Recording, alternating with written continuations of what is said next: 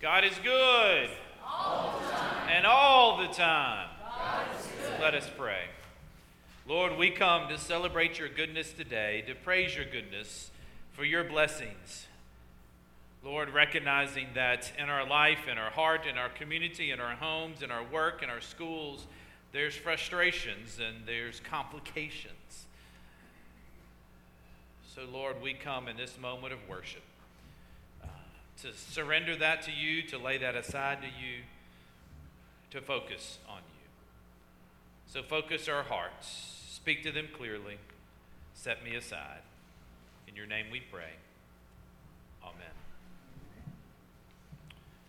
Well, it happened this week. The first Christmas lights appeared in our neighborhood. And that same day, as I was listening to the radio, they said, our Christmas channel, our only music for Christmas channel has begun to start too. And the next day, on coming to work at Ridgeway and Poplar on the northeast corner, appeared that Merry Christmas sign. I wonder if Hallmark's begun their Christmas movies too already. So they have. So then I'm going to go ahead and use a Christmas illustration this morning since we're ready for it, maybe. I'm sure you remember the classic movie, It's a Wonderful Life. At the end of the movie, as George Bailey standing on the bridge, he decides that he wants to live again. And he begins to run through town. And he wishes Merry Christmas to the movie house and the building and loan, and even to Mr. Potter. And then he runs home, looking for Mary. She's not home yet, so he starts up the steps, grabs that wood knob, kisses it as he goes up the steps, gets to the top, greets his children. Zuzu gives her petals, kisses the petals too, and then Mary arrives. And he embraces Mary. And we see all the people who have come over to the house to share their love and their money with George in this time of need. It seems that Mary had put out a call to the friends and family, to the faithful whom George had blessed, that in this time of need, they've responded to the call. They've shown up, and it's a celebration.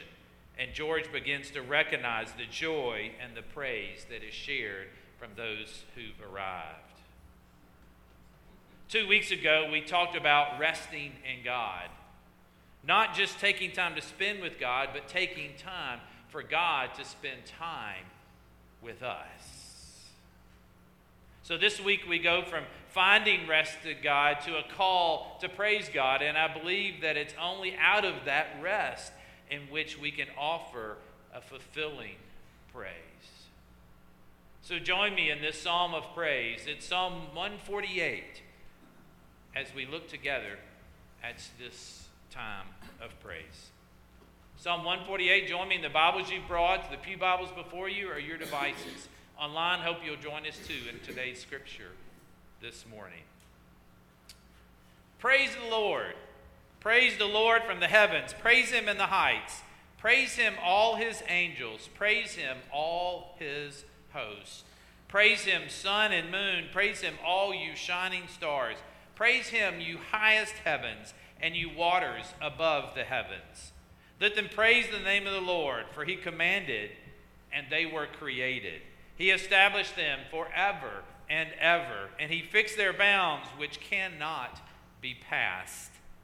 Praise the Lord from the earth, you sea monsters and all deeps, fire and hail, snow and frost, stormy wind and fulfilling his command, mountains and all hills, fruit trees and all cedars, wild animals and all cattle, creeping things and flying birds, kings of the earth and all peoples, princesses and all rulers of the earth, young men and women alike, old and young together. Let them praise the name of the Lord, for his name alone is exalted.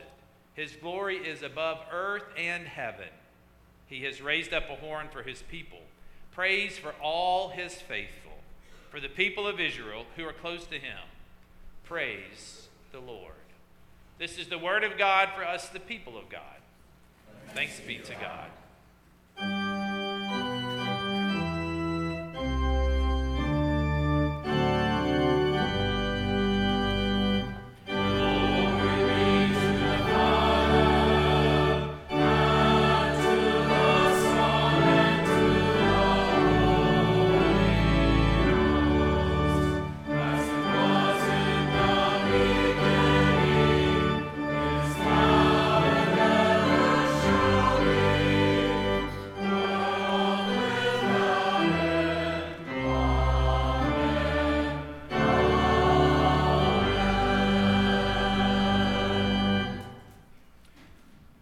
Psalms bring us a large collection of poems, 150 actually. They're arranged to tell us a story of a coming king, of how God rescues the psalmist, who many attribute to be David, how Israel falls, and how Israel renews its trust. It seems these last 5 psalms, though, are a conclusion, and each one of them is a psalm of praise. Look at Psalm 148. What are the first 3 words in Psalm 148? Praise the Lord. What's another word for praise the Lord that we sometimes say when we shout those praises? Hallelujah, glory. The Hebrew word for hallelujah, this praise the Lord, is translated praise Yah. It's a Hebrew word, and catch this, it's not something we say to God, but it's something we say to others, offering them, inviting them to praise God. Psalm 148, in other words, encourages worship of the living and true God. It's a call to worship. A common order of a religious worship service is to have a call to worship at the beginning of the service, and there's many different ways that does.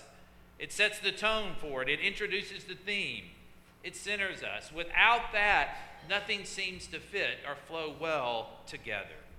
When we do a sermon series, specifically, we have this transitional moment that Kevin often does. That's the way of introducing the theme for the day and letting us know what will be taking place. So today's scripture is not just a call to worship, it's a call to praise. It's a call for all creation to praise God, an invitation for each of us. This term praise appears 13 times in the 14 verses of Psalm 148. The psalmist is summoning heaven and earth to praise the Lord, and then follows that up by some reasons to praise. There's 2 sections as you look at the scripture. The first 6 verses focus more on praise from heaven, and then verses 7 through 14 talk more about praise from earth. So let's look at them a little closer this morning. We've learned that our first purpose in life is to glorify God. And one main way we do that is to worship God. Here in this first stanza, we see that this doesn't just apply to us as human beings, but the purpose of all created things above earth is to praise God. The psalmist starts simply by saying, praise the Lord. And it seems that it's those three words that sum the whole psalm up for us. But it's not content to just stop there. In verse 1, God is to be praised from the heavens by beings and objects, as well as heaven itself. And in verse 4, God's essential character represents God's very self. The purpose of God, the very character of God are revealed in what God has done as creator. Such is the focus for praise. And then as we look at the next section, sections 7 through 13, through 13, praise comes from the earth by beings, objects, elements, inanimate and animate, culminating with the focus on humanity in verses 11 and 12. All this is pointing to the fact that God is the one in control. God is the one in charge of the cosmos. God is sovereign. Nothing controls God. And because of this, God's praise is incomplete without the participation of every voice, human and inhuman, in heaven and on earth and in all of creation. Remember the covenant that God made with Noah back in Genesis 9? It was with every living creature, and it's almost like the psalmist is carrying that out. But then verse 14 kind of goes in a little different direction for the reasons of praise. God fulfills his purpose through a particular people, a praise for all his faithful, a reinstatement of God's people from exile, of reoccupation of Jerusalem. And what's raised up in verse 14? What do you see that's raised up? A horn. It's a horn, a sign of protection and strength. It's the image of a bull that after the bull's been in a fight and it lifts its horns up after winning the battle. The horn's a common symbol of victory. But whose horn is it? Whose horn is it, does verse 14 tell us? It's the people of Israel. There's victory. All creation will be rescued by the King. Hallelujah! Praise the Lord. You know Francis of Assisi? In his Canticle of the Sun, he shouts praises of God and thanks him for such creations as Brother Fire and Sister Water, and we sung part of that in the beginning. It's an affirmation of Francis's personal theology, as he often referred to brothers, as animals as brothers and sisters to humankind, and he rejected material accumulation. Human beings exercise their God-given power in the same way that God exercises his power as a servant. There's nothing that reminds us more of that than Jesus and the birth of Jesus. I know we hear that story at Christmas, but I think it's worth us hearing it again today. And it's Luke 2, and it's just two verses out of Luke 2 that I want to share with you this morning. Verses 13 and 14. And suddenly there was with the angel a multitude of heavenly hosts, praising God and saying, Glory to God in the highest heaven, and on earth peace among those on whom his favor rests. Jesus' birth represents the enthronement of God and brings all sorts of praise. One way we do that is through singing and through the songs. Another song of joy to the world that we know that we sing at Christmas comes from one of the Psalms, Psalm 98. Hear two of those verses. Make a joyful noise to the Lord, all the earth. Break forth into joyous song and sing praises. Sing praises to the Lord with the lyre and the sound of melody, with trumpets and the sound of the horn. Make a joyful noise before the King, the Lord. Yesterday, when I was listening to the radio, the Sirius XM, The Message, which is the Christian radio station, came on. The radio personality was talking about a post that she had made of putting up her Christmas tree and how many people were complaining and getting on to her for doing that so early. She tried to explain herself that it wasn't about the decoration. It was about the praise of Jesus. It was about her excitement in offering and celebrating who Jesus was and is. And it's worthy of doing that all the time, not just at Christmas. We should be about praising God and praising his son Jesus all year and not just making a big deal of it in December. We praise God on Sunday at worship. But what about starting and ending each day with him?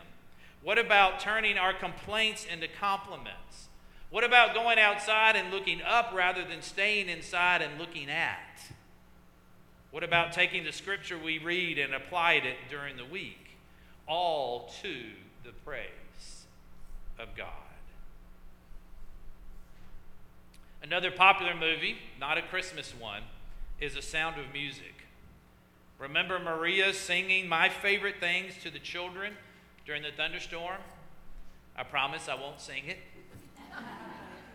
but I will share with the words with you. Originally, it was written to be sung by a young woman facing new responsibilities outside the convent. Hear the words. Raindrops on roses with whiskers on kittens, bright copper kettles and warm woolen mittens, brown paper packages tied up with strings. These are a few of my favorite things. Cream-colored ponies and crisp apple strudels, doorbells and sleigh bells and schnitzels with noodles. Wild geese that fly with the moon on their wings. These are a few. Girls in white dresses with blue satin sashes, snowflakes that stay on my nose and eyelashes, silver white winters that melt into springs. These are a few of my. When the dog bites, when the bee stings, when I'm feeling sad, I simply remember my favorite things, and then I don't feel so bad. Sometimes we think life with God is good. And it is good, and it should be good, and we recognize it. But just because it's good does not mean we won't have bad days. We won't be sad. Sometimes if we can just remember our favorite things and turn our focus to praising God, He will lift us out, He will transform our minds, and He'll walk with us. That's our call to worship today. That's our invitation. That's the invitation that we need to share with others. Praise the Lord. Hallelujah. Praise Yah.